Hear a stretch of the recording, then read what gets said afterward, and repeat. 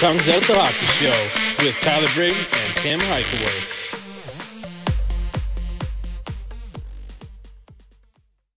What is going on, everybody? Welcome to episode 41 of Tongues Out the Hockey Show. One half of the show, Tyler Briggs. To my left, here. Tim Hightower, how's it going, folks? The boys are back. We took last week off. Yep. Yeah, it's kind of nice. Everybody needs a holiday. You know what it's like. I mean, Timmy works harder than most people, which is kind of hard to believe. Yeah. But Well, a lot of people probably won't believe that. I know I'll probably hear about this if my auntie or cousins listen to this. that's half the reason. I just kind of wanted to tee you up there, right on your tape. So we didn't get together last week. Lots happened in the NHL. Our hockey world. A lot has happened in the hockey world, and we're here to bring it all to you. Tonight, we actually had the pleasure of having Murat Atesh of The Athletic on for an interview. He joined me a little bit earlier in the day. Murat is, he's from, I believe, he told me he's from Pinawa, actually. Whoa. Yeah.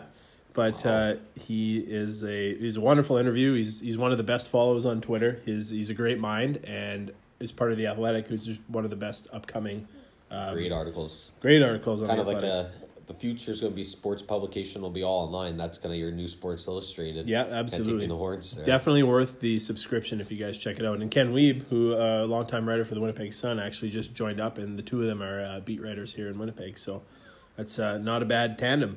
We'll get to that in a little bit, of course. But Timmy, opening weekend for the WHL. Yeah, it was an eventful weekend. Yeah, so tell me what went down. You went to games. Brandon and Winnipeg. Yeah, so we took in 2 games. Took in the very first Winnipeg Ice regular season game in Brandon. Met up with our correspondent in Brandon, Gray Scott. Yep. So we took in the game. Also went to the tavern beforehand. Had a few beers with my old man.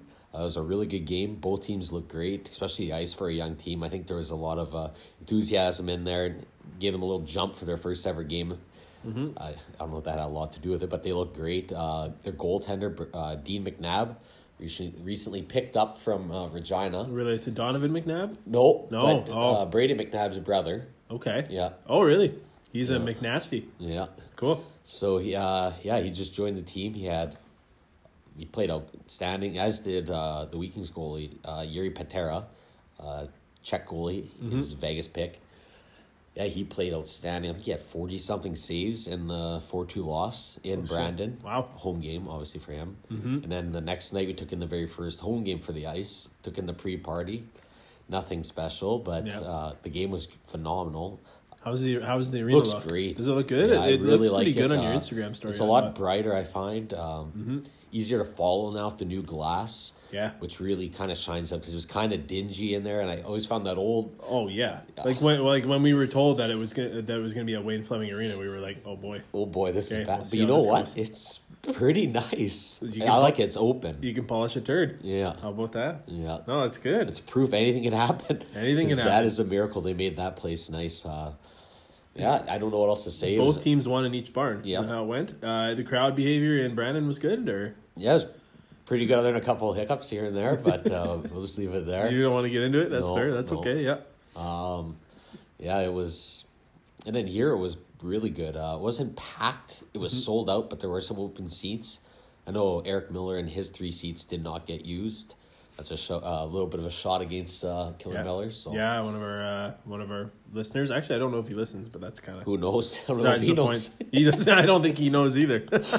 That's very true. Yeah. So yeah, it was a great weekend of WHL hockey. Enjoyed it. I'm glad we have it here in Winnipeg. Nice alternative. Yeah. I mean, it's a busy market here. We've talked about it before, Yeah. but I mean, It's great. It's in the South End. Yep. I kind of regret the parking lot I chose for it's a long walk Yeah. compared to the other two. I don't know why I picked it. It's my old university parking lot. Sometimes it's Which just you play it safe. You stick with what you know. Yeah. You know. Kind of regret it though, but it was great for getting my science buildings and sociology stuff. But wouldn't recommend the Q lot to anyone for an ice game. It's a long walk. Was it? I'm not too familiar with U of M. It's not long, but Yeah. I'm thinking when we get the north winds in the winter. Whew, Oh boy. yeah. Yeah. Yeah. And you're gonna be frequenting that place, so Yep. it's best to prepare. Yep. Full house at least. Yeah, it was. it was? Well, standing room was packed. Good. There's a bit of hockey royalty in Winnipeg at yeah. the rink. Sorry. Yeah. Mike Keane was there. Of course. Good fucking Winnipeg Good boy. fucking Winnipeg boy, as we've alluded to. Yeah. Adam Lowry is there. His dad's also the coach of the Wheat Kings. He is now, hey? Yeah. Dave Lowry. Dave Lowry, cool. Yeah. Yep. Who else was there? Thomas Steen was behind us. Scouting. Are you like, Steiner, what's going on? Remember me? I talked to him on the way out the bathroom. Yeah. He just laughs. Yeah. So he's awesome. Yeah, I'm sure there's a lot of other people there. It was packed, the standing room, which is mostly scouts and stuff. It was just packed at the top. Well, that's a lot of open seats, but they were all sold. Yeah. Well, that's good. I'm glad to hear that at least things are getting off to a good start in Winnipeg. Well, so I don't think I mentioned it, but it was. I don't even know if I told you, but the Zambonis had to come out every whistle during the game in Brandon during the third period because of fog. Oh, because of the fog. Those are phenomenal pictures, by the way. I did see that. If anybody gets a chance just to check out... maybe we'll share a couple. Yeah, I think that'd be great because those were some good visuals. It was awesome. It looked great. Crazy. Have you ever played in anything like that before? Back when I was younger, yeah, we used to go to the Gimli camps in the summer. It was just like, it was so foggy out there. And I used to play in the 4-on-4 league there in the summer. I think you played with me once or twice. Really good hockey. Yeah, I remember. I used to play out there every summer in a 4-on-4 league, and we get some fog games. Nothing like this. No. But yeah, it was crazy. It's the second time that's happened in the last 3 or 4 years. I think it was the year they raised their championship banner. It got called halfway through because of the fog. Really? Yeah. But they got something like, it was like 3 inches of rain that day, and it was 20 degrees in Brandon with a humidity of 28. Yeah, so yeah, it's kind of a recipe for disaster as far as a hockey game goes. I thought I was in the bayou. You're in the bayou. Anyways, I guess now would be a great time to throw it over to Murat. Do you have anything else you'd like to add before we dish this episode right on Murat's tape? Tape to tape. Tape to tape. Murat Atesh of The Athletic coming up. I'm very excited to bring on our next guest as he is one of Winnipeg's beat writers for The Athletic, which has quickly become a go-to platform for all the greatest sports stories.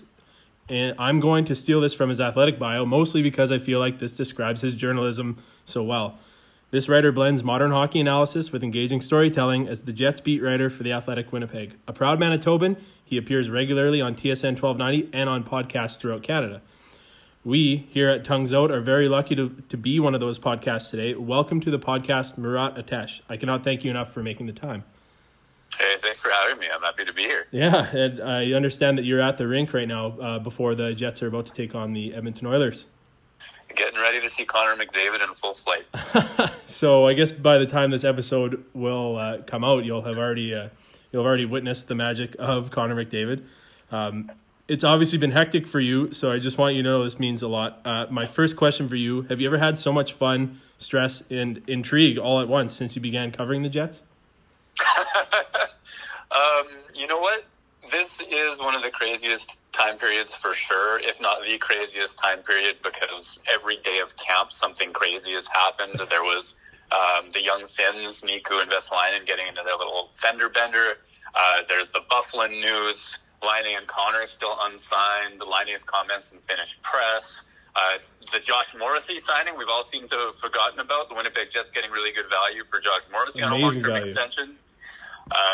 Everything has happened, and I think my very first game in the rink ever was the Blake Wheeler famous, am I allowed to swear on your Yeah, of podcast? course. Yep.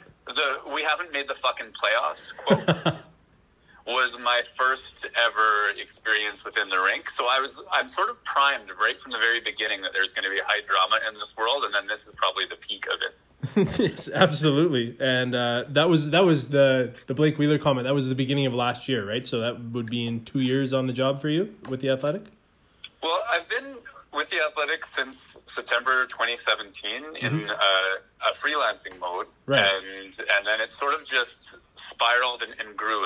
Originally it was an audition, and Myrtle likes to joke that, he got my first pieces for $100 or something like that. And I think that's true. I'd have to go back and double check it. But since then I've gone full time, and this is my second full time season. And I think the Blake Wheeler quote, because I got credentialed part with you that first year, was maybe February or January of 2018, as the team was sort of rolling on their way to that Western Conference Finals berth. And what a year that was for everybody here in the city. And that's what we're all comparing this to right now. Yeah, exactly. And so 6 months ago, a mutual friend of ours first asked me, like, hey, have you ever heard of Murat Atesh? And I was like, oh, yeah, I hear him all the time when I'm driving home from work. And I, at that point, wasn't a subscriber to The Athletic. And then she told me I had no idea Murat would find himself in a sports journalism career. So I have to ask, does she not know you? Or how did you first get into journalism and more specifically covering the Jets? So the first person that ever tried to pay me for writing in my entire life is known as Vic Ferrari, but his name is Tim Barnes. Okay. And he is, I believe his title is Director of Analytics for the Washington Capitals these days. But once upon a time, I'm going to say it was 2007, 2008. I'm not sure if that's the exact right time, but I was a student and studying other things, science and sort of figuring out what I was doing. But I spent all of my time blogging on this guy's site, this Vic Ferrari, who I had no idea who was. Mm-hmm. And the reason I was doing that was because he had like the first wave of interesting numbers. He was the first person who scoured the NHL databases, and he was able to spit out matchups. Who does this first line center play up against most often? Mm-hmm. Is it Eric Brewer or Jason Smith on the Edmonton Oilers? And it was this mind-blowing thing. At that time, the idea that you could just run numbers and figure out the matchups blew my mind. He's the same guy that coined the term Corsi. This was a foundational corner of the internet that I just happened to stumble upon. And then at one point, that's how it all started for me. But then I went on. I did university for other things. Environmental science was my degree. I went in a whole host of other directions. And then writing took over more and more and more. And our mutual friend would know me as a writer of travel and personal stories and memoir and other things that, honestly, Tyler, I think that you were the first or one of the first people that I've told that to in the hockey world. So there's a whole other side of writing that I did, and I think that's how we're connected through our mutual friend. I was just going to say you're a man of many hats from what I understand, and I respect that immensely. You know, I think that's a really, really great thing. To move into the hockey side of things, I think that's where my expertise is. Well, at least I like to refer to it as expertise. But training camp, of course, is wrapping up, and I am generally the go-to guy at my workplace regarding any questions about the Jets. But being like most fans, I read social media, I listen to podcasts, radio, but of course, I lack the inside scoop that a beat writer like you covers. With all the attention, the negative attention surrounding Jets camp, is it generally a positive atmosphere amongst the players and personnel at the rink these days? I think so. I think I wouldn't characterize it as positive or negative in terms of, abnormally cheery or abnormally dour and serious. But the tone that I've gotten from this camp compared to the others that I've seen so far is kind of workmanlike. There's an intensity to every drill. Paul Maurice told reporters the other day that there haven't really been any flow drills. No, just 3-on-2 rushes or 2-on-1s just for the fun of it, or skating and shooting and just keep getting the feet moving. It seems to me that at this camp, every drill has a purpose. Every drill is particularly intense. And it's easy to take some of the drills that they're doing, whether it's breakouts, whether it's some of the back pressure on rush defense. It's easy for me to see how this stuff relates directly to game situations. Mm-hmm. So I'm not sure about the mood, other than that these guys are working, and I think this is the sort of training camp that you'd really want to see from the Jets this season so far. Absolutely, I know. I was reading your article from yesterday about the five key focus points about camp so far, and one of the parts of the article that I read was about you were talking to Adam Lowry about doing line change. Was it line change drills? Like how did that go? And I was so blown away by that. Yeah, there was a face-off, and I think it was the defensive zone, and it was a 5-on-5 drill where the defending team had to win the draw or win possession of the puck through a battle after that. As soon as they did, there was a line change, and then they dumped another puck back into that original defensive zone, and the new group went straight into defending. Mm-hmm. And to me, I'm like, why are you practicing line changes? What in the world is that for? So then Adam Lowry, first he laughed, and then he explained that, you know what, we gave up a few goals. I don't know what the numbers are exactly, but we gave up a few goals on second period period line changes last year, and we're just really trying to cut down every percentage point. And we thought that this was one detail that we just wanted to be sharp, and it's an example of going to every last percentage point, because this team on paper isn't, in my opinion, as good as it was a year ago, but they're looking for ways to take a step forward anyway, and I think a little bit more obsession over the details is probably a good step for them. You got to respect that to gain any sort of little edge, right? Yeah, exactly. And specifically regarding the Patrik Laine situation, which we are all very, very familiar with, Paul Maurice and Blake Wheeler, I think they've done a pretty admirable job handling the media, at least from my perspective. Are you surprised at how well the two of them have been continually putting out fires regarding Laine's supposed comments to that Finnish news outlet? Yes and no, in a sense.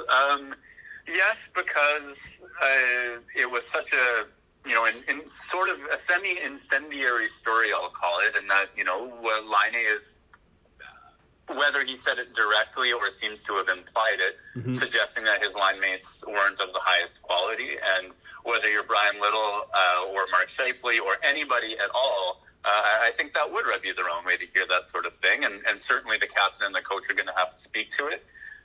I think that both of those guys, there's sort of a quality that they each have where they can sort of think about their words as they're speaking to you.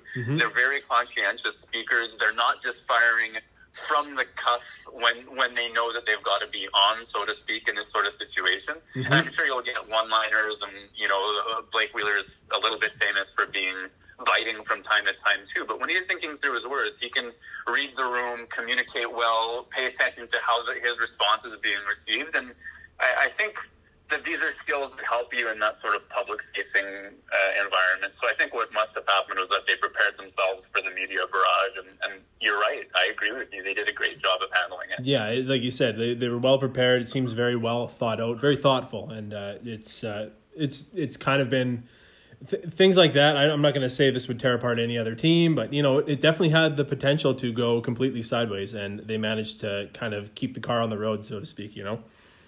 Yeah, exactly. It's, the bad thing has happened, and certainly, they might have to deal with it internally in some way, but you can only sort of play the game that's in front of you, and I think they played that situation as well as was possible. Yes, absolutely. And sticking with Paul Maurice, he's often labeled, I find the opinion of Paul Maurice when I talk to people and listen to people, just anybody talking about him, he's often labeled as stubborn and stuck in his ways, things like that.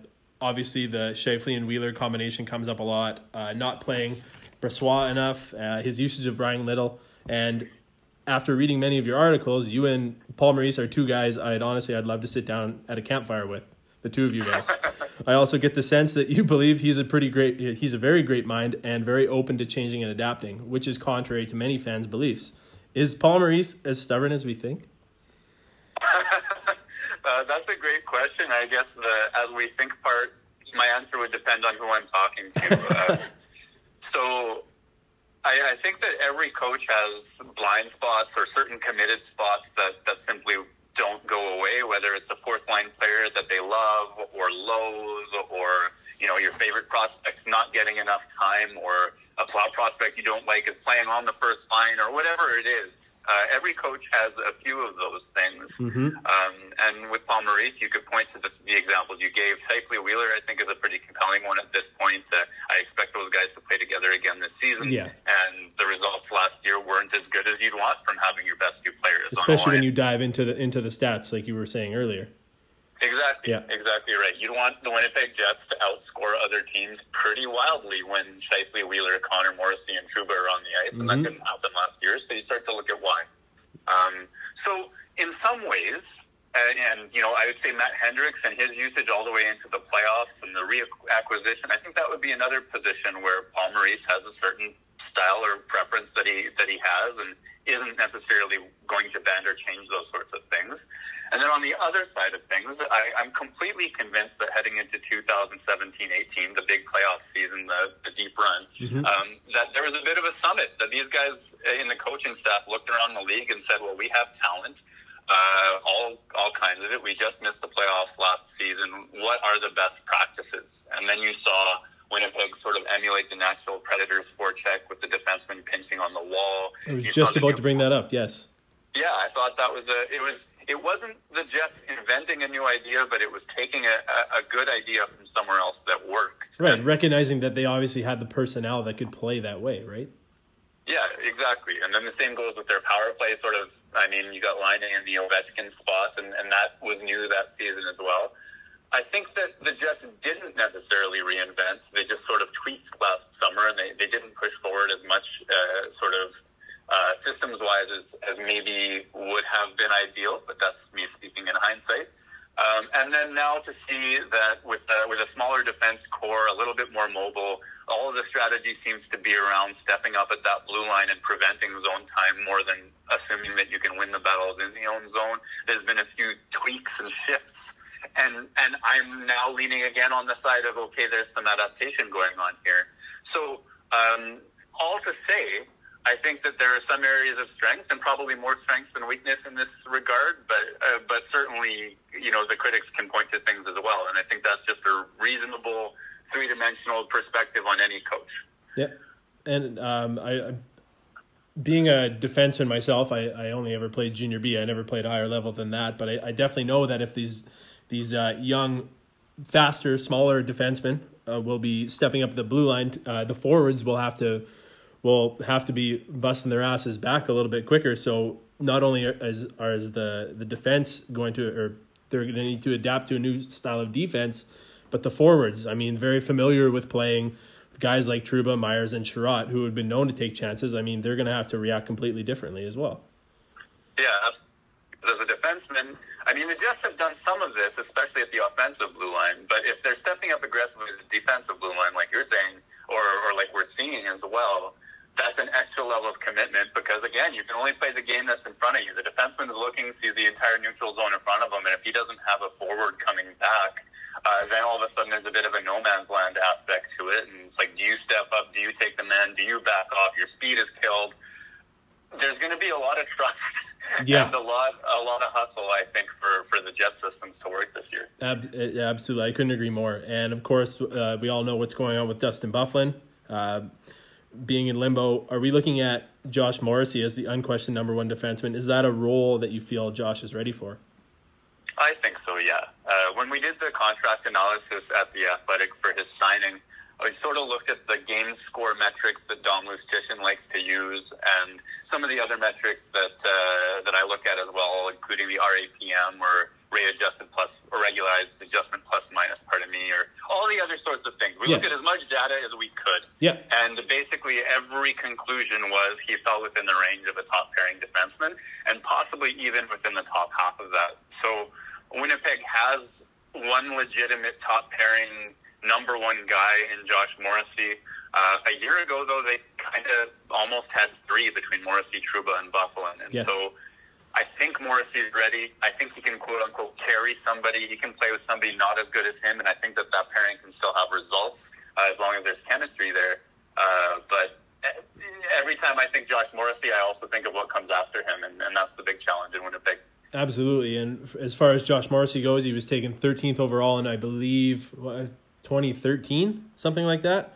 So the Jets were obviously very patient with how well he came along. I remember going to the first home opener of the Manitoba Moose when they returned from St. John's and watching him play, and I remember thinking, like, oh my God, like, this guy is getting bounced around in the AHL.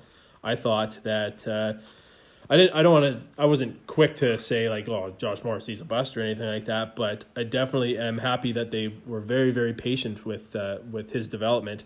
And so, which brings me to my next point, the benefit of keeping Ville Heinola. And so, after the draft, he mentioned taking a similar route to Dallas's Miro Heiskanen, returning to play in Finland before making the jump to the NHL as a 19-year-old. And I've seen you praising Heinola on Twitter. Is it very possible he cracks the opening night roster? Oh my goodness, that's a tough one, and that's exactly for the reasons that you are describing. Mm-hmm. Fun parallel between Heinola and Morrissey is that both of them wore 36 in camp. Yes, they did. Yeah, as young guys. So Heinola does some things at the NHL level really well already. His passing is just phenomenal by my eye. He makes up his mind very quickly. He executes the pass very quickly. It's on the tape. The player receiving it has more time than Heinola did when he picked up the puck. And usually the timing is really quite excellent, and the player is found in stride. But of course, he's also a little bit smaller, so you're always going to wonder, the 6 foot or so player, and not as big as the competition he's often playing against. Is he going to get pushed around? Shouldn't the Jets just wait for his development and follow the Heiskanen path? Mm-hmm. In so many other scenarios, if Winnipeg's defensive depth had depth to it, it would be instant decision. Instant. Go back to Finland. Like, no thought at all. Yeah. If this was last year, right? If this was last year. Wouldn't be close. No. Absolutely. Yeah. I did confirm with the Jets today that they do have the option, because Heinola was a first rounder, to send him to the AHL or back to Finland. I'm not sure exactly what their plans are. If I were him, and I had the choice, given the depth situation, Bufflin being a question mark right now, he's essentially, you might make the argument that he's had one of the 6 best camps on defense, but yeah. If you want to put veterans above him, he's still just an injury or so away from being 6th best on even a conservative merit scale. So, my goodness, I personally would think that big minutes for a young man like him are more important than anything else. Mm-hmm. But it's possible, if the injuries break right or what have you, that he could see time in Winnipeg as a Jet. I don't expect it, but yeah, I said a whole lot of words. Some of them contradict each other because it's so gray area with him. He's that good. And to be taken, it's not like he was drafted 5th overall, right? And expected to do this. Like I remember, actually, no, it was just a little bit earlier. I was reading his Central Scouting Services rankings, and they were between like the 20s and the 30s. He was like, I think he was the 8th defenseman taken overall, and we're not hearing about any of these other defensemen right now. So it's just incredible to me how well he's shown so far. And he even spent time running that first power play in the exhibition game a little while ago. Many people seem disappointed in Christian Vesalainen and Mason Appleton's preseason play thus far. David Gustafsson, Michael Spacek, they've both shown well in my opinion. Are there any other players that have caught your eye? I agree with you on all counts there. I thought Mason Appleton had a step forward game in Calgary, and he's finally hitting stride in my opinion. Other players that I've noticed would be Andrei Chubisov. Signed out of the KHL, didn't know much about him. His offense wasn't huge over there, 26 years old. Huge guy, 6'4", 200, and I'm not sure what the number is. He's looked to me role, or he also got time alongside Little and alongside Scheifele in one game, and there were a couple of nice feeds from Chubisov to Scheifele during that just sort of, you remember. The Scheifele recognized that one pass as well. That was great for TV. Yeah, okay, that made the broadcast. I noticed that as that shift ended or the puck was caught or what have you, Scheifele made sure to give him a little glove tap. Yeah, you could see his nice fucking pass. It was pretty funny to see on the TV. I didn't catch that from where I was sitting. Yeah, it was awesome. Go ahead. I'd add real quickly, just in terms of a player who I wasn't sure how he would look, would be Jone Luoto out of Finland. He actually played in Tampere for Tappara, right. Patrick Laine's old team. Mm-hmm. And I met him while I was over there last fall doing the Patrick Laine feature, because they knew each other as teenagers, or as even as from 13 and 14 years old. He wasn't sure how his offense would translate, or at least that was what, when you ask a Finnish person for the negatives, they share that sort of stuff, and yes. He wasn't sure that he was on that level, but I think he's impressed me as well. I'm not sure if there's an NHL job for him here just yet, but right. I think he could be a productive Moose, and that's been an impressive thing for me. I've been happy with how he's looked. Absolutely. Anytime you can bring over any European from, say, the KHL or the Liga or the Swedish Elite League, and they can make an impact like this early in camp. It's an absolute plus to have. With the Jets being currently, I saw this on Cap Friendly today. I won't keep you much longer, but being $1.7 million below the cap floor, and with Dustin Byfuglien's $7.6 million cap hit currently not counting against the cap, could we see any types of moves other than the signing of Connor and Laine just to pull the Jets up to the floor? I think it's more in that situation about just carrying a larger roster size. And I don't have it in front of me, so, if I'm wrong, I'm wrong. But I believe that figure would show a roster size of maybe 19, 20, or 21. And I think it would be reasonably simple for Winnipeg just to keep more people up with the NHL team if Connor and Laine still aren't signed and they need to get over the floor. Yes. I don't think they're in desperation mode on that front. And I also don't think that there will be any major ads. I think it's sign Connor, sign Laine, figure out what Bufflin's doing, and then figure out life after that. That's still quite the to-do list, man. I can't even believe we're still talking about that stuff. I wanted to ask you about a pair of Moose before I let you go. Eric Comrie, obviously he's been with the Moose for, I don't know if this is his 5th season or close to it. I know that he's out of his entry-level deal. Do you expect him to clear waivers once sent down? I know that's kind of a tough question to ask, but... I think so. There's no guarantee because he has taken steps forward. His last 2 AHL years were, a step above what his previous professional career had looked like. He hasn't excelled at the NHL level, and I still worry about his ceiling in the NHL. But he's done what could be reasonably asked of him, I think, in the AHL so far. So there's some things to like there. But at this time, I read the waiver list every day, and there are plenty of players with NHL experience who haven't been claimed and who aren't claimed. Yes, each day. Mm-hmm.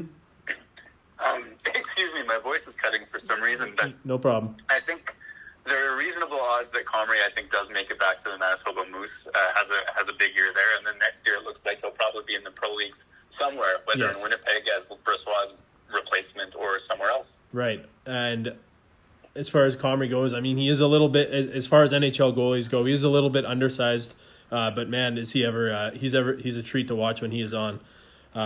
Another guy that I want to ask you about is JC Lapon, and so he's been with the Moose for an extended period of time. I think he even spent time in St. John's, but he's still with the Jets in camp, and I really haven't heard much about his game.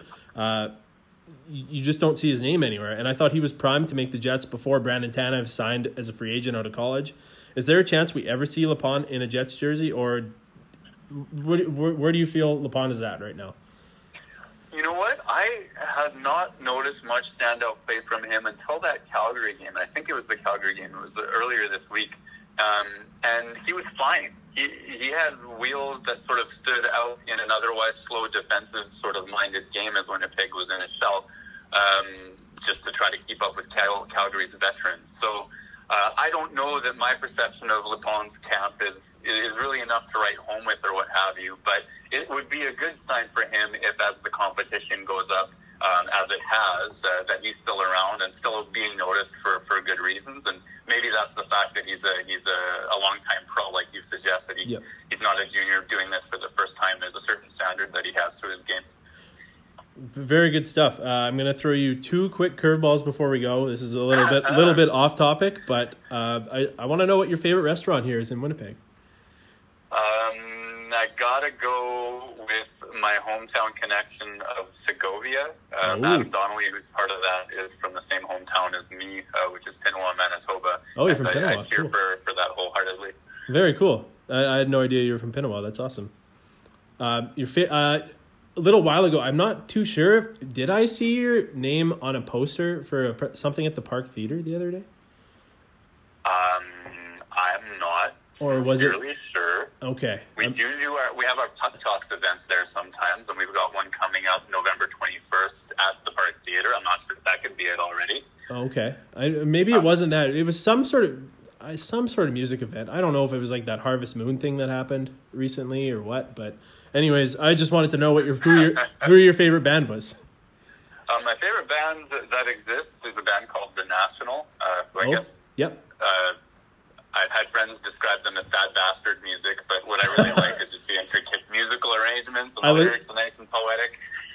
I listen to a lot of sad bastard music too, so I'm totally cool with that.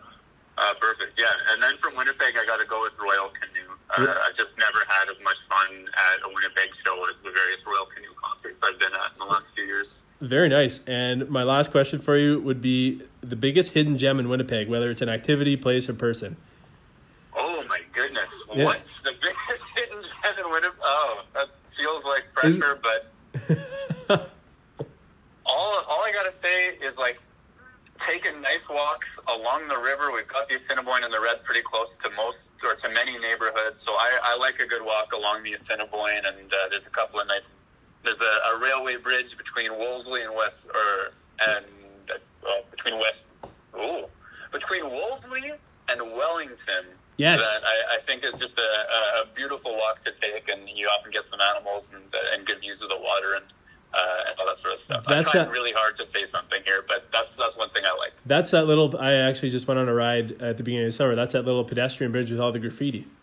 That's exactly it. Yeah, beautiful. I definitely agree with that. So, I'll leave you with that. Thank you very much for your time today, Murat. All the best to you this season. I look forward to each and every article you write. We'd love to have you back on here later this season if it lines up as well. Hey, Tyler, thanks so much. Thanks for having me. All right, big thanks to Murat for joining us. Well, joining me. Yeah. And now Timmy's here again. Yep. Yeah. I was a little busy earlier. So yeah, hey, it happens. It's just the way of the road. It's tough, you know. I just want to say that any guest that we've had has been just the fact that they've made the time for two former KJHL plugs, as we refer to ourselves in our bio, is pretty amazing.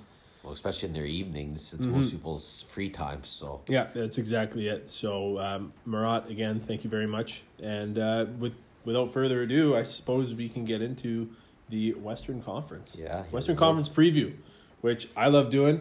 I'm not too sure about the listeners, but I love talking hockey about any team. So. I can talk about anything. So it's not very hard. So I think last year we finished with this division. I think we did finish with this division. We started with our division. Yeah. I know that. Yeah, and the reason why we're going with this one, we started with the Metro. That's right, our division. I was like, our division? But yes, no, it's exactly right.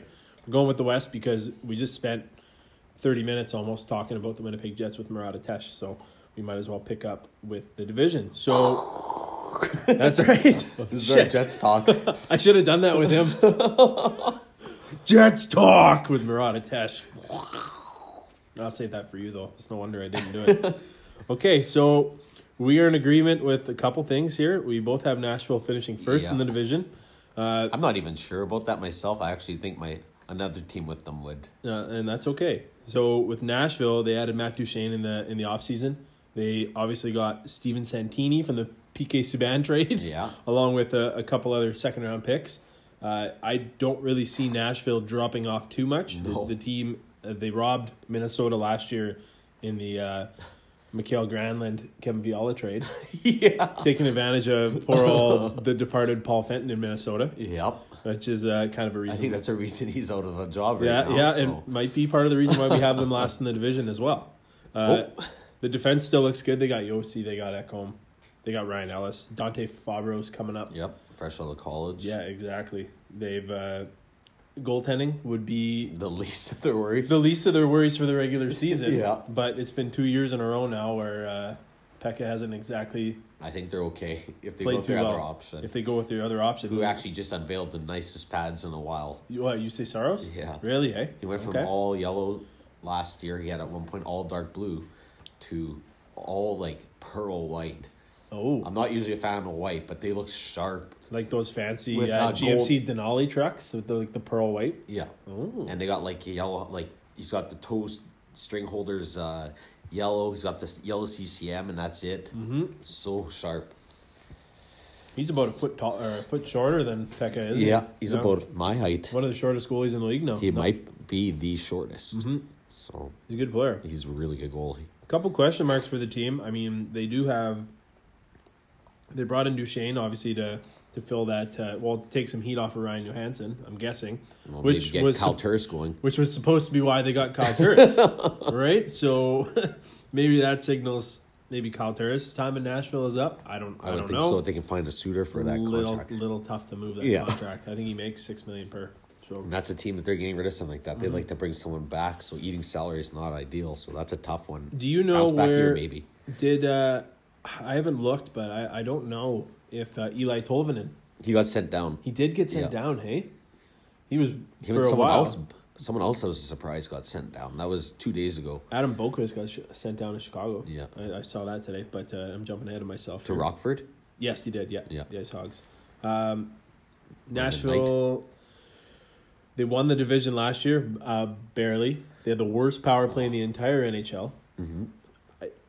I don't see them getting any worse than they were last year. No, I could see that's them. a PK for Matt Duchene's kind of a same thing. You're getting more offense and really not losing a lot of defense. No, definitely not. And it's not like they're in a position with Dante Fabro coming up. Oh, he's so good. Exactly. So they'll more than likely be fine. I think he played for Penticton V's. Him Good and play. Jost. Yep.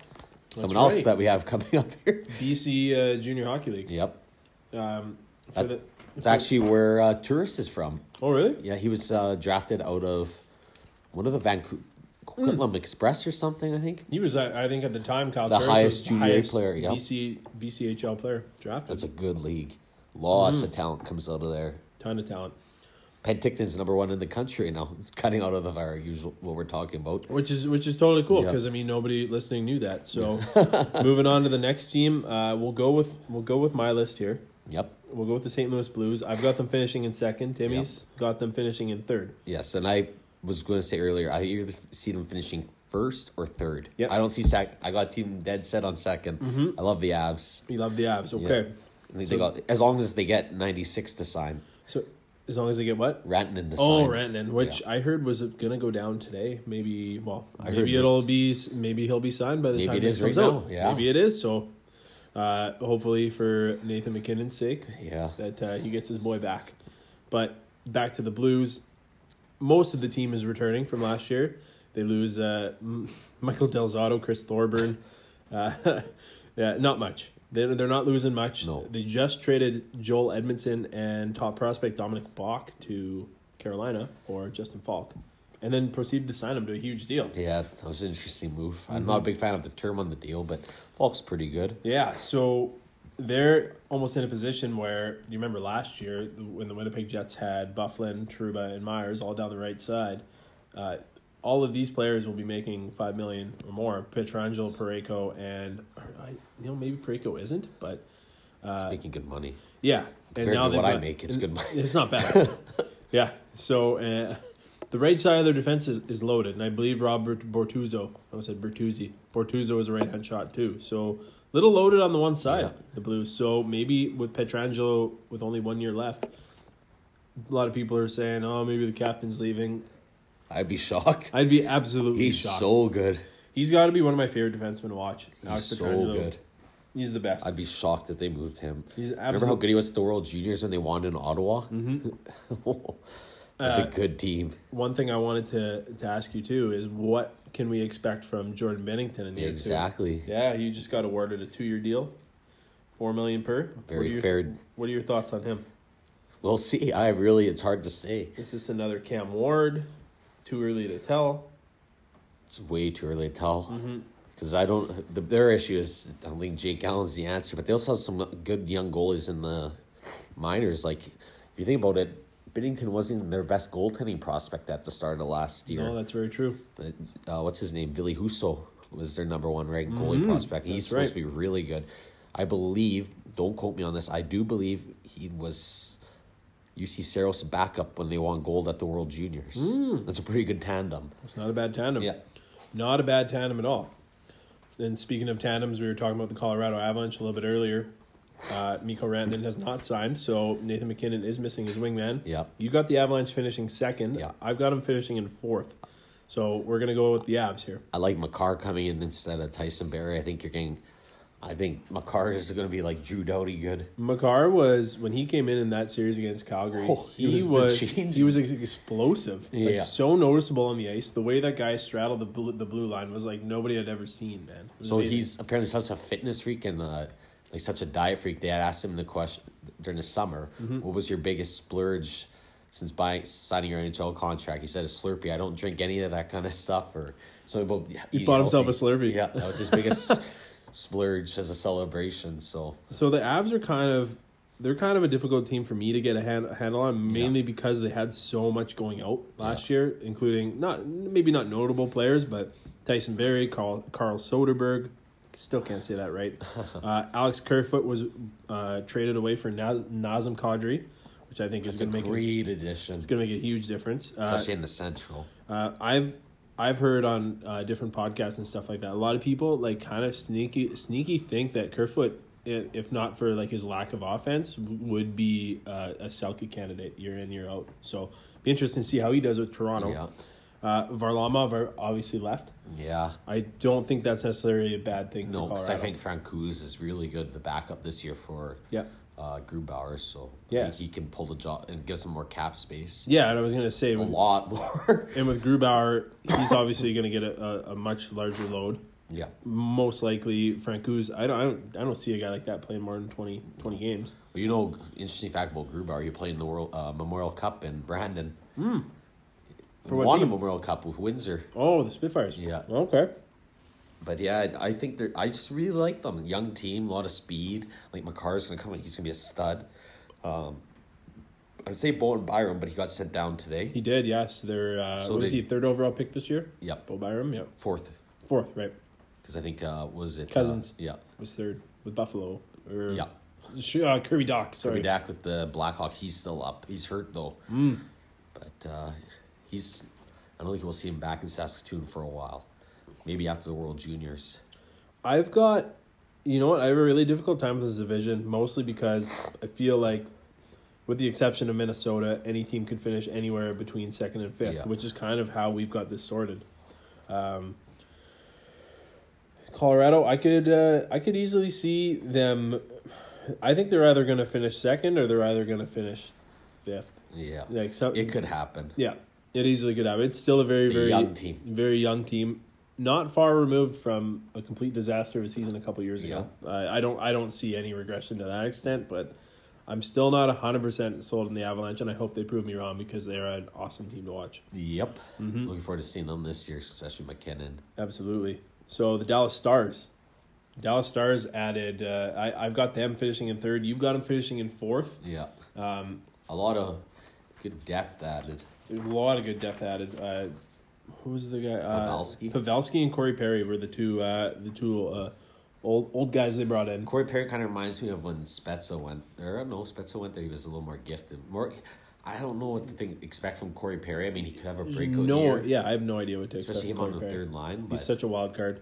Pavelski's still a pretty good player, but is he on his decline? That's the big thing. That's the tough thing. He has a lot of mileage on there. He does Some have a big ton of miles. injuries. That big injury last year, which obviously cost the Vegas Golden Knights the series. We won't get into that. But Joe Pavelski scored 38 last year, and it's he's, which is crazy to me. But he's one of the best at best in front of the net in the league. And you've got a gifted defense in John Klingberg, Miro Heiskanen, and Esa Lindell. Plus, they got to move Honka. They got it. Yeah, that's right. Julius Honka He'll is bring something. he doesn't even have a contract yet. No, he's pretty much gone. John From what I've heard. Klingberg is one of those defensemen that I always. It's funny when I play hockey in beer league. Obviously, we work jobs where we got to go to work the next day. Yeah. So if I'm walking in the slot and I got players in front of the net, I won't shoot high. I'm not picking corners. I'm not going to do that. I'm not going to put my guys in a tough spot. John Klingberg, if you ever see him on highlight reel packages, is bar down every fucking time. And now they got Joe Pavelski standing in front of the net. Like, those two might connect on 40 this year. Yeah, The there's two that of them. potential. There is that potential. So it'll be interesting to see how they do. Heiskanen. Walking into it. Yeah. Oh, yeah. You know who's a guy who does that is Nick Dowden. Yeah. Nick Dowden. He's one of those guys that walks in from the point. He's a guy that, for the listeners who don't know, a guy that played some beer league with over the years. Pretty skilled defenseman. Very good defenseman. Yeah. He's Big boy. But he rips it. Yeah. He rips it hard. He doesn't care who's in front of the net or what. I played with one, but he was so good. That's that Jeff Ketcher I played with. Oh yeah. His shot. He's He's good. just total disregard for everyone's day jobs. Those guys, but we love him anyway.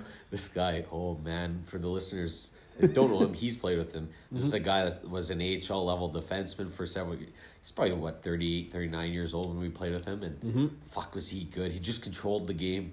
He played in the dub, was the 3rd round pick of the Kings. Oh shit, He was good. he wasn't bad. He was a big defenseman. He used to fight guys like Jeff Odgers and Oh yeah, you Chris told me that. Digman and Stephen Pete was his line mate. Oh Jesus. Those are some tough customers. That's not Scott a bad Parker. That's not a bad line mate to have. Actually, To go off on a little tangent here, Battle of the Blades. Have you gotten a chance to catch that on CBC? I never have before. Well, as soon as you said Stephen Pete and those guys, you got PJ Stocks in it, Brian McGrattan's in it. There's some really good. Not a tough guy, but Bruno Gervais, defenseman with the Islanders. He was killing it the other night. So, yeah, definitely worth checking out. I'd never watched it before. It's awesome. They're good. And you get to listen to Ron McLean. I didn't know that. Ron McLean host it, so he's just music to my ears. There's a guy you don't get enough of on TV. Mm-hmm. They keep firing all these people at sports and just give this guy more time again. Like, come on. Yeah, absolutely. No one's against it. That's why I love watching that Sunday night hockey or whatever it is. Oh, what do they call that? Not hometown. Is it hometown hockey? Hometown hockey, yeah. Hometown hockey where they hit up a different town every weekend. I like watching that. Man, speaking of hardworking guys. Yeah. Ron McLean, hardworking guy. That episode of, what's it called? The hockey thing with Bubbles.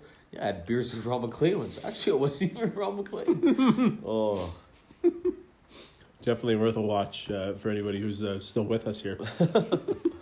So Timmy's got the Chicago Blackhawks finishing in 5th. You know what? This is interchangeable with the Jets. I just think Chicago's got too much skill. Yeah. I think adding... there are a lot of good additions. Strome and DeBrincat this year are going to have big years.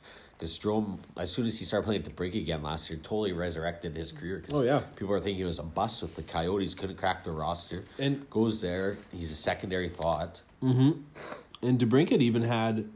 I think he was a point per game or close. He had 76 points last year. And then, of course, Dylan Strome, after putting up 6 points with the Coyotes, he put up 51 with Chicago in 58 games. So that's pretty good. So, yeah. For a young guy, too. So he turned out. Yeah. So he turned out. So plus, you can't rule out Patrick Kane.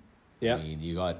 Doug Keith has a lot of mileage. A lot of hard miles. So does Brent Seabrook. But that's still a good couple of guys to have. Well, and that isn't bad. And they added Connor, I can't even talk. Calvin DeHaan.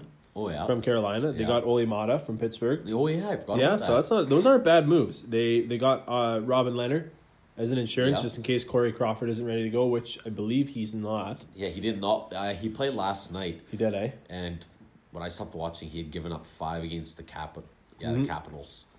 He looked rough. So I mean, it's preseason. Yep. But they let a lot go. They traded Henry Jokiharju to Buffalo for Alex Nylander. Which is another project possibly that could pay off for them. That could easily pay off for them. She played that could really pay off. It definitely good. They're in a lot better shape now. Like Canes had a pretty good year last year. Yeah, he was almost point per game. Yeah. Kane had 105 points. They brought back Andrew Shaw too from Montreal. Yeah, I like that. He got in a scrap last night. He had a big hit, clean hit, but he got jumped. He's greasy. He is greasy. But it was a great hit. He might be, if he can stay healthy, he might be one of the last NHLers to not wear a visor. Oh, wow. Considering his age, because he was one of the last guys to come in without one. I think he might be the youngest player in the league without one.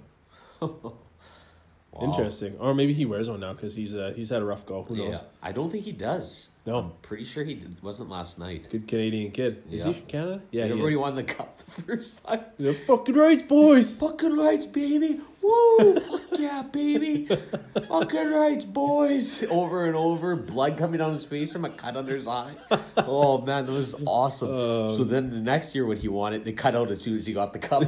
They knew better, eh? Just muted him. I think it was like 9 F-bombs in a minute and 12 seconds. Mm-hmm. All right. The Winnipeg Jets. This is the one I have zero idea what. Like right now, there's like training camp's pretty much over. Preseason and 1 game left. I think there's 1 game left. Yeah. And like, not a clue what's going on with the 3. Like what's going on with Buff? What's going on with the other 2? Like, it's made for and the defensive depth loss. Like you have no idea what's going on with them. No, not a clue. And they lost essentially their entire right side if Dustin Byfuglien doesn't come back. Currently, they're sitting $1.7 million under the cap floor. I know right now, which is crazy. So I don't know what kind of moves they'll make to fix that. Maybe they'll carry extra. Like I have no idea what they're gonna do as far as that goes. The forward depth is still there. Andrew Kopp had a rough arbitration. From what I read. Apparently he's all is good though. He's a pretty smart guy and he's put it all behind him.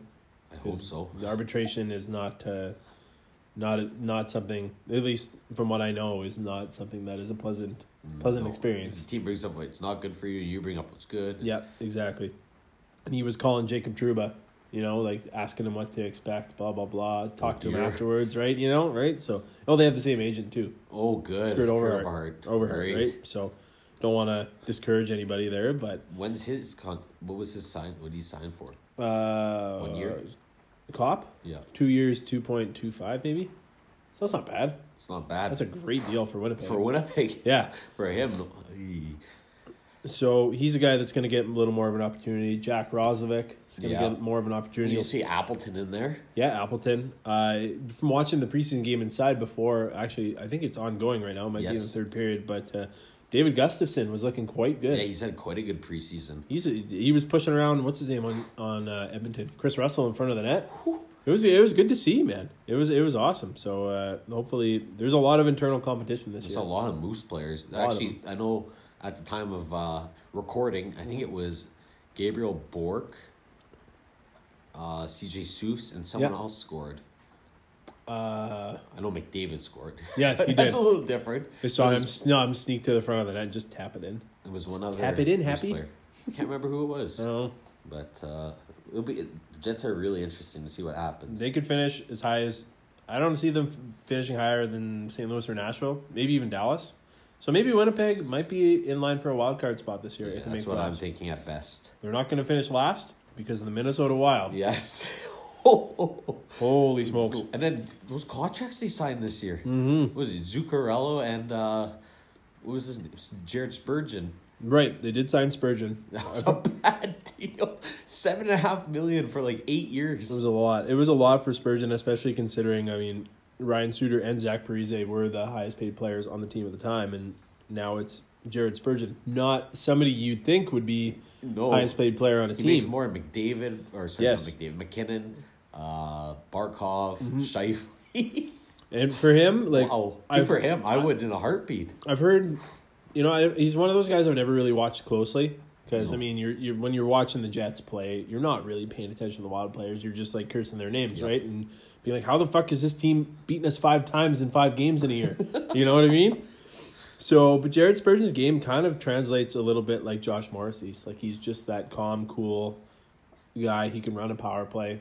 Solid defenseman, very undersized, right? Like Morrissey, not very tall. Plays bigger, right, than he is. Yeah. Minnesota's got Dubnyk. That might be their only saving grace. That is a big big savior. Unfortunately, he can't score. So that's very true. Matt Dumba, speaking of scoring, I think before he got hurt, he was leading all defense and goals last year. So a full season of him will help. So maybe they're not as bad off as we think. Because that's not, I don't know. But Parise yeah, it's an old team. Parise are not what they used to be. They got Parise, Eric Stahl, and Mikko Koivu in the top 6. So that's a good team 7 years ago. Oh, yeah. Like, that's elite. You know what I mean? Yeah. So Minnesota's going to have a bit of a tough time. I think so. Yeah. I definitely will. We agree. Yeah. So. We'll take a quick break here. I don't know if there's anything left to say about the Central here. We'll take a quick break and we'll come back at you with the Pacific. All right, baby, we're back with a little Pacific Division preview. This is arguably the weakest division in the NHL. Would you say? I would say the bottom half is definitely the weakest. Definitely the weakest. Yeah. You can see the bottom half. I would guess maybe the bottom half of the division would be jockeying for lottery position. I would think so. They could be, although who knows? Majority of those teams on the bottom are and should be on the up and up. We're very, very similar again, but I like that it's different. So we'll start at the top. I've got Vegas in first, and you got the Sharks. Yeah. Okay. So, I never go with my favorite team. Yeah, and that's fair. So that's fair. Oh, I mean that there's proof of that last year. You picked the Philadelphia Flyers to win the Metro. More than I hate the Flyers. Now. Okay, so there we go. So I've got Vegas in first. Vegas. After picking up Pacioretty and then Mark Stone last year, I mean that's a great looking forward lineup. I just think that Marc-Andre Fleury, and I'm not saying it just because you're beside me, but he's such a treat to watch, and I think he could easily carry that team into the Stanley Cup final again. He's great. I'm so not biased on that opinion. Absolutely not. Though a lot of Winnipeggers hate him because he single-handedly knocked the Jets out in the conference finals a couple of years ago. Yes, that's true. Well, yeah, anytime they speak of Vegas on TSN 1290, they're always like, "Oh, sorry, everyone, we're talking about Vegas again." I know you hate that. So, team's been around for 2 years, and it's got more playoff wins, series wins than the Jets Thrashers franchise in 20 something now. It's crazy. It's really unfortunate actually when you put it that way. Shea Theodore had his cancer scare this summer, but it sounds like he'll be ready to go. Fuck, he's good. Nate Schmidt, as long as he doesn't test positive for an unknown substance, he's going to be ready to go. Great defenseman, probably one of my favorites to watch. He's a rugged guy by today's standards. Yeah, big boy too. I would have never thought he would have ended up a number one defenseman, but there he is. Fuck, he's proved it there. Cody Glass going to make the team? Man, he's awesome. Yeah. I could see them kind of sheltering him in the AHL to just rip it up for a bit and then bring him up at some point. I mean, there's no rush, really. He was so good at the Chicago Wolves last year in the playoffs. He was, hey? Yeah, I could see him going down to the AHL being an all-star and him coming up as soon as there's a significant injury. Right. He's a treat to watch. They've got Winnipeg or two. Yes, he is. I've kind of heard that he is the next Mark Scheifele, or maybe a little bit of Jonathan Taves in him too. So and because of him, they were able to trade. Was it Ryan Suzuki to Montreal? Yeah, it was also Suzuki. From that Nick Suzuki. Yeah, Ryan Suzuki's I think the younger Carolina, one. I think. Yeah. Okay. All right. So they've done quite a bit of roster shuffling in the last couple of years, but it's all been for the better. And they loaded up on so many prospects and good defensemen, which are worth a mint these days. That was so well built. It was so well built. I mean, even though it was built well, when it happened, we didn't see it going down that way. No, not at all. Nobody did.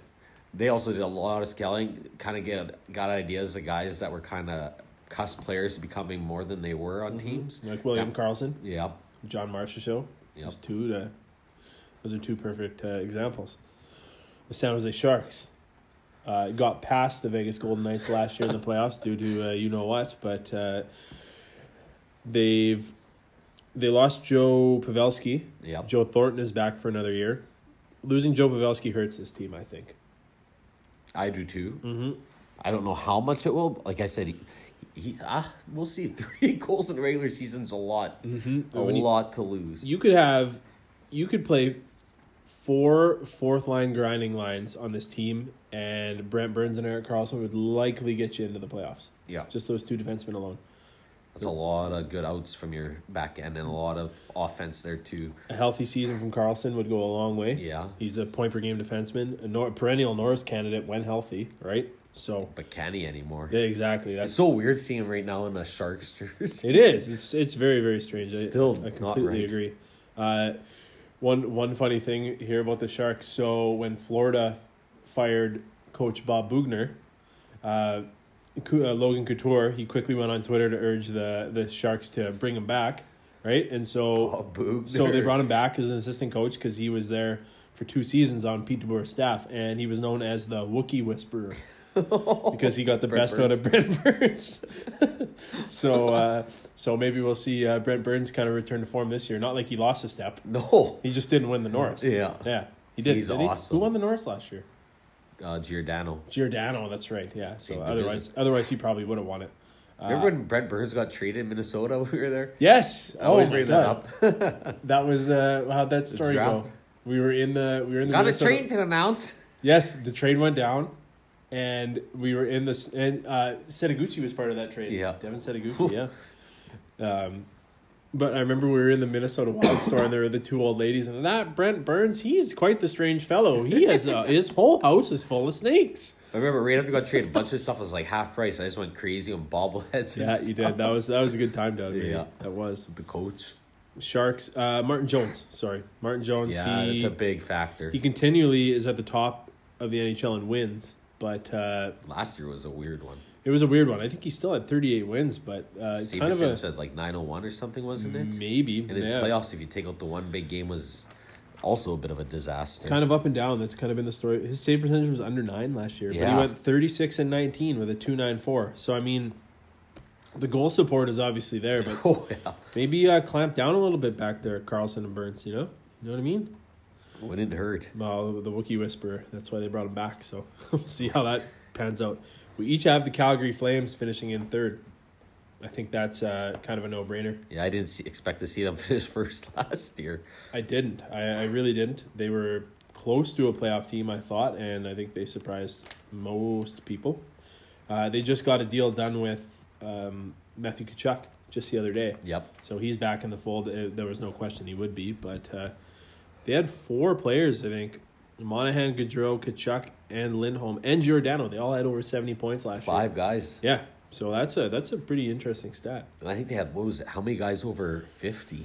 It was quite a few, I think. Yeah, there is. I think there's a couple more. There's a couple that was another stat that was pretty impressive. There. Yeah, that was a really talented team. Michael Backlund was close to 47 points as well. Oh. But yeah, so I think Calgary in goal. I think that's kind of where it the starts big question and ends, again. right? I mean, you have seen Rittich. Yeah. What's Talbot going to be? Yeah, what is Talbot going to be? Because for a little while, I mean, Talbot was mentioned in the top 10 goaltenders of the league. Yeah, when Edmonton at the had start that, of last year. Well, yeah, because Edmonton had that one-off year where he played really good, and the Edmonton Oilers ruined our Heritage Classic, right? Yeah, shut us down. That was terrible. It was such a bad game. That was an awful game. Giordano's another year older. TJ Brody's been mentioned in trade talks for quite some time. Noah Hannafin's just solid defenseman. He's kind of is what he is. I don't know if he'll be a perennial Norris Trophy, candidate. yeah. But, like he was originally supposed to be. yeah, exactly. So hard to peg defensemen is what they're supposed to. So tough to pick defensemen. Just like goalies. Mm-hmm. Not quite as tough. Sam Bennett might be one of my favorite players to watch in the NHL. Do you remember a couple of years ago when he fought Jacob Trouba? Yeah. That was beat the piss out of Trouba. That was 2 guys looking to kill each other. Yeah, there was blood all over. Yeah, and Sam Bennett is the guy that couldn't do the chin-up at the draft, the combine. So, I mean, just goes to show, once you grow a mustache, you can be anything. Yeah, absolutely. That was awesome. Beat the piss out of Trouba. That was so good. Having Lucic, do you think that has any effect? Trading James Neal for Luch? That was in my opinion, a terrible trade. We'll see. He just couldn't keep up with McDavid. Can he keep up with anyone, though? I don't know. Did you see, even awful. Mikhail Berdin on the Jets dangled him the other night? Yeah. That was filthy. For the listeners who haven't seen that, go back and watch that clip because our AHL goaltender gave Lucic the how's she going in the corner. It was quite the impressive play, actually, which he's kind of known for anyway. Fourth, yeah, I've got the Oilers. Yeah, that's a bold choice. That is a bold choice. You've got the Arizona Coyotes. So we'll go with the Coyotes first. Yep. So I just think last year was just too many injuries for them. They had, what was it, like 6 guys, 6 of their starting day lineup was out by Christmas. Yeah, after. It always seems to go that way. They made that trade for Nick Schmaltz on Chicago, and he ended up missing the rest of the season. So I mean, he had Antti Ranta out early. Camper came back and stole the show. So he could easily end up the starting goalie by the end of the year, which would be amazing. He was Vezina final. Was he 3rd or 4th in He was Vezina close. I don't know if he was the top. He was 3, top 5. He might have got some top 3 votes. He was top 5 for sure. Yeah. Yeah, and this is a guy that was pretty much a write-off from L.A. and what's it called, Minnesota. Mm-hmm. So that could work out for them, but they lost so much early on last year. And they're kind of a. I don't want to call GM John Shaka impatient. A kid? Oh, impatient. A kid. Yeah, kid. I was just gonna say, is he even out of high school yet? He should be in here having beers with us. I know. Doing the beer bomb. The beer bomb. Little inside joke, but anyways, they traded Max Domi. Yeah. They've traded. What's his name? Strome. They traded P.O. Joseph for not that he's has an established NHLer, but he was traded for Kessel. Yeah, that's a big ad. Strome, if you have someone that can keep giving the puck, they just keep. They got a season out of Galchenyuk. Yep. And that was it. So I mean, he's not afraid to trade young talent and make big moves. And I mean, Phil Kessel is the type of player that they need. How sick would a Kachina Kessel jersey be? Oh, it'd be amazing. That's one of the nicest jerseys in the league to begin with. Oh, man, I love that jersey. Phil, he might not be what the Coyotes need, but he's absolutely what that market needs. Yeah. They big American. Yeah, like it's kind of again. it's kind of risky, Yeah, in my opinion, bringing in a guy that, everybody knows how Phil Kessel is. Yeah, Phil's Phil. Yeah, Phil is Phil, Uncle Phil. right? So we'll see how that goes. Clayton Keller got a nice new deal. Yep, payday. Yeah, I think they're going to be. What did I have them finishing? 6th. Yep. I think I don't think they'll finish higher than 4th, but I don't see them finishing lower than 6th. So we're right in the kind of the same wheelhouse. A few of these teams here are kind of interchangeable. Yeah. I got Edmonton, as you guys heard already, 5th. Yes. I still don't think it's the answer there, but we'll see. They're so strange. I They mean, could come out win the division. it just seems like they've been trying to do the same thing for so long. Even who got fired the other day? McTavish got fired 8 games in. 8 games into the cage. With whatever team he is with, Yaroslav Lokomotiv, I think. So, but as far as the Oilers go, both Draisaitl and McDavid had over 100 points. I don't know when the last team to miss the playoffs was that had 2 players that had over 100 points was. Couldn't tell you. I think they're still a little ways away. I think. I just a don't know couple what years to ago, think. they were Cup favorites. So, I mean, they're... That's exactly it. Like, you're just kind of hoping for the people of Edmonton that they just kind of wake up. They brought in James Neal. They brought in Marcus Granlund. Traded Lucic. Thank God for them. Somehow. I have no idea how they did. And got a better player, I think. I don't know how you do that. Does Mike Smith take the starting job from Mikko Koskinen? Yeah. Or Koskinen, sorry? Yeah, 100%. Yeah, he does, hey? That was Peter Shirley saying, I'm getting fired. I'm signing you. Oh, that was his last, dying breath, That was the day after he got fired the next day. Oh, yeah. He was just sign like, this. just do Mikko, this. just sign this. Just do it. Ah, do that. Oh, my God. Oh, that's funny.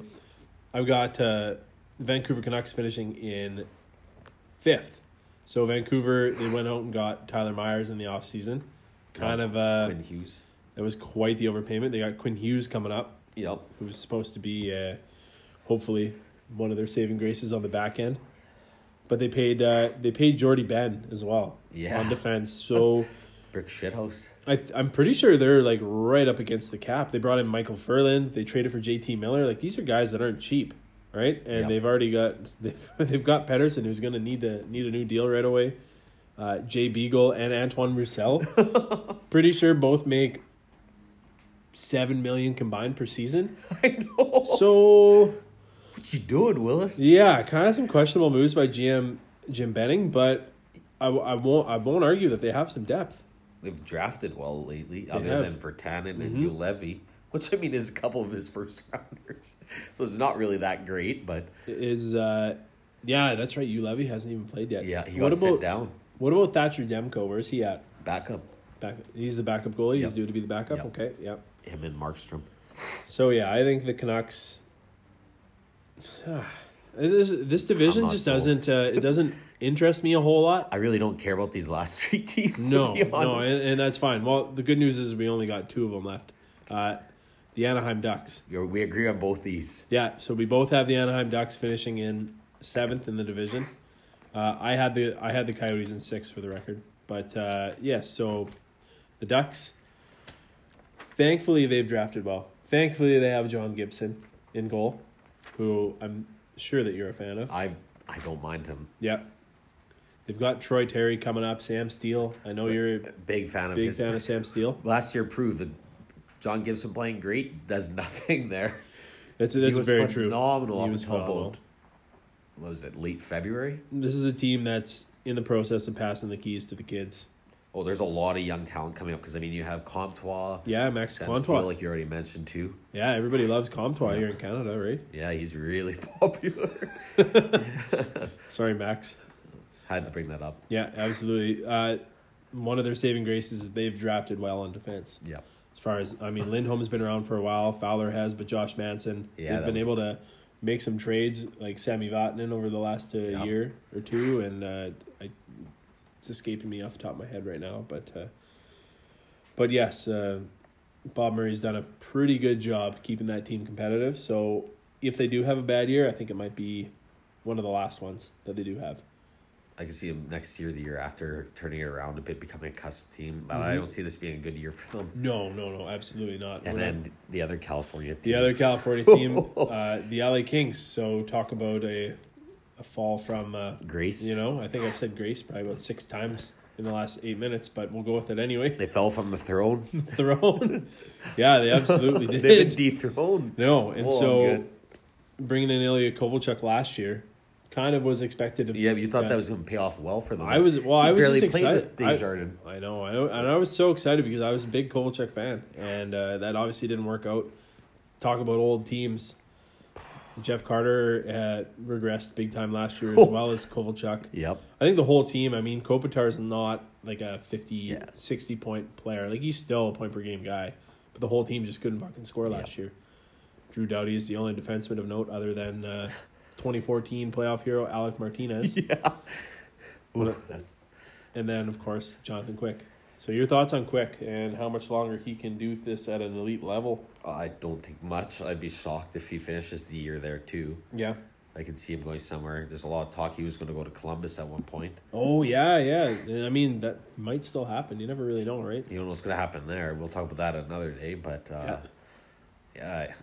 there's, what's his name? Cal Peterson's in the minors ready to come up. You got Jack Campbell, who's played pretty good last year when the other one was hurt. So they're not going to be a very good team this year.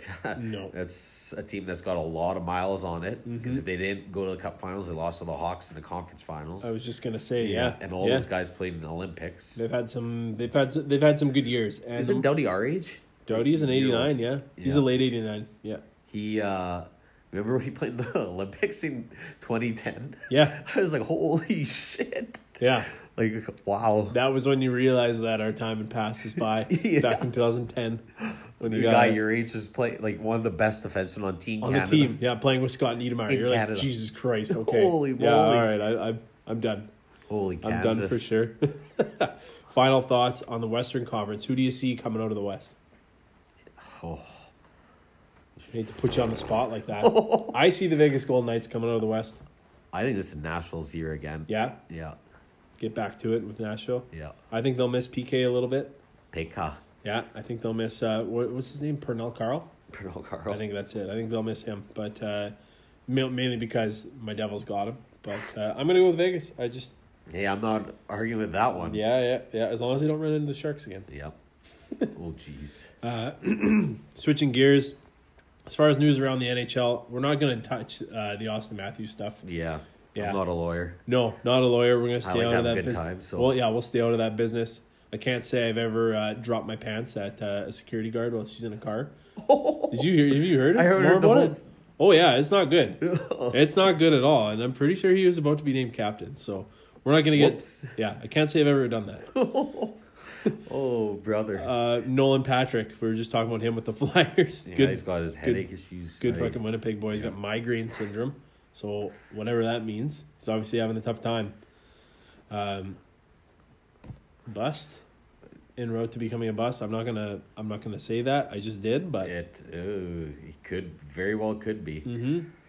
We'll see. the Devils may have made the right pick taking Nico Hischier. You're the highest drafted Winnipegger ever. Yeah, he was, eh? Yeah. I remember how choked I was when the Devils picked Hischier, and obviously I'm not now. I couldn't believe it. Yeah. But, well, shit happens. So Yeah, exactly. He's had a rough go as far as big time. injuries go. Hasn't been very productive yet because of that. So Luckily for the Flyers, they probably won't. They're pretty deep at center right yeah, now. and we'll get into the Flyers next Another week. day, yeah. Next week, of course. Guy Lafleur. Yeah. Flower, the original Flower, underwent quadruple bypass heart surgery today after a routine checkup yesterday. Yeah. He's expected to make a full recovery. I met him in the summer. I actually met him twice. I met him 5 years ago. Really? In Toronto. I got the coach a couple figurines signed for $20 each. And then I met him again at the Memorial Cup. He was a guest one day. Nice guy, classy guy. Signed autographs right till the very end. Really? They had to pull him out of the crowd. That is awesome. Yeah. That's the kind of stuff you love Yeah, to hear. he was signing whatever anyone put him. So someone had like 6 things. He'd signed it, and finally they pulled him out of the crowd. But great guy. Yeah. Phenomenal hockey player. Smoked a pack a day. Might have something to do with what he just went through, but What do I know? I'm not a doctor either. That's not true. a lawyer or a doctor. Yeah. Watch Grey's Anatomy, but not quite a doctor, more of a nurse. So Yeah. No, that's fair. That's fair. And then, of course, the Heritage Classic jerseys. Saw last night when I was at the Iceplex. yeah, they're available in stores They're sharp. They They're are sharp. they are looking pretty good. Actually, Do you see play it again? This is kind of away from yes, that I did. half price on the Half price Aviator Aviator jerseys. jersey. So you're welcome. Play it again for That's getting a that's a getting a little shout out. steal. That's unreal. And they're the Fanatics ones. So You got they're any like- kids ones? Oh yeah, Fuck, it's all I'll- sizes. Fuck, I'll have to go down there then. You let me know when you're going. I'll hitch a ride. Unless it's in the next 2 days when I'm Hitching in a the Ride. States. Is that a Green Day song? Yeah. Yeah. Dun, dun, dun, dun, Dun, dun, dun, dun, dun, dun, dun, dun, dun, dun. Wow, not bad. Yeah, you should check it out. Okay, I think and as should the listeners. I think I might. Not really much else to get to around the league other than actually last night playing at the Iceplex. It's my second game in a week, and played the first game, and I played like I wouldn't say Capu? complete shit, but it wasn't great. My first game, I was definitely had a tough time out there, not having played since May. Played again last night. Got a nice little apple on a goal last night. You guys win? We lost in overtime. Ooh. I took the first shift in overtime, which isn't something that I normally do. And I actually I controlled the puck, got my Corsi rating up, went down into the corner, tried to cycle it, and got chewed up and spat out and made a quick line change and got the fuck off the ice. At least you didn't cause the goal. No, it didn't cause a goal. The goal was a 2-on-1. It was a tough one for old Sasser to stop, but yeah, it feels good to be playing again. I have honestly had a headache almost all day today. I still feel like I'm hungover from playing last night. I was sweating buckets. Huh. You know how it is. Yeah. Working hard in the trenches. Yep. Putting in time. Obviously you haven't been playing. I think No. you said that, yeah. I haven't been on the ice in a while, so. You got a we'll see. haircut? Yeah, I got a haircut today. You're looking good. Yeah. I like your bangs. I don't have anything to say to that. It's a long overdue, so yeah. First real haircut in about a year. Fuck, I could use one. I had a few trims, but this is the shortest it's been in a while, so it's nice. Fuck, not bad. Not bad at all. $15. All right, it's our favorite time of night.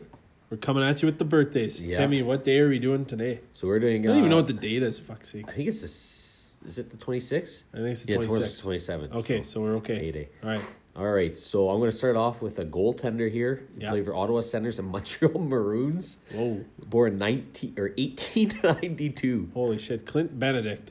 Yeah. Didn't even finish on his age. He would be old today. I just got that. He'd be really old. He'd be 127 years old today. So if there's any... So if there's any listeners out there going like, yeah, okay, Briggs looked at the fucking birthdays. I didn't look at them, guys. I just know that He's a legend. he's a legend. He's the first goalie to ever wear any sort of mask on his face. Yep. Anything. So that was just a total shot in the dark. Now, the next one might be the first American superstar goalie, I would say. He played for the Boston Bruins, Chicago Blackhawks. Born 1915, so he'd be 104 years old today. Jesus Christ. So it's not Tom Barrasso. No, he's from Minnesota. Okay. I don't know. Frank Brimsek. Okay. Yeah, Yeah. okay. All right. The name is known throughout history. Okay. Yeah. Next one was born 1967, making him 52 years old today. That's Okay. it. Yeah. Wow. Maybe older. He played for Boston, St. Louis, San Jose, Winnipeg, Phoenix, the Islanders, and the Lightning. Oh, boy. Darren Turcotte. Nope. American, right idea. Okay. What do you got? Craig Janney. Oh, Janny. Yeah. Okay, yeah. All right. The next one played for. He had a good year playing in St. Louis. This one's 40 years old. What is MDA for an abbreviation? For a team? Yeah. Oh, that's a good question. I don't know. I don't even know who that is. He played for Atlanta, Yeah. Anaheim, Pittsburgh, Tampa Bay, and Chicago. What position? He's a forward. He's a forward. He's Oh, playing boy. Team Canada. Tampa Bay and Chicago? Yeah. Oh, that's Chris Kunitz. Yeah. Yeah. What's MDA? What year? Would have been in the last. Would have been one of our normal teams. He's only played since. Am I able to see it? Yeah, I don't want to give you Yeah. No. MD. We'll figure that out after. Yeah, we'll figure Sorry, that out. folks. We don't know. Wow, there's we don't some know. weird abbreviations like Stump the Blackhawks is CBH, not Chai. So that took me a while too. MDA, okay. The next guy was born 1970, Yeah. so we make him 49 years old. Mm-hmm. He played for Florida. 1970? Yeah, And he played for Florida. and That was that's- it. And that's it. yeah. He was part of their Stanley Cup Finals run too. Oh, fuck. I don't know. Paul Laws. Paul Laus. Wow. You would never guess that one. I would have never. I thought he played for Ottawa. I guess I No, was wrong. according to this. Okay. Wow, he was a tough customer. The next one's born 1980. Yeah. Making him pretty old now. Yeah. 39. Coming Wow. up on over the hill. Pittsburgh and Washington. Pretty easy. 1980. 39. And he's 39 right now. Yep. This is Robert Lang. No, he won a cup with both. That'll give it away. Pittsburgh and the Capitals. Yeah.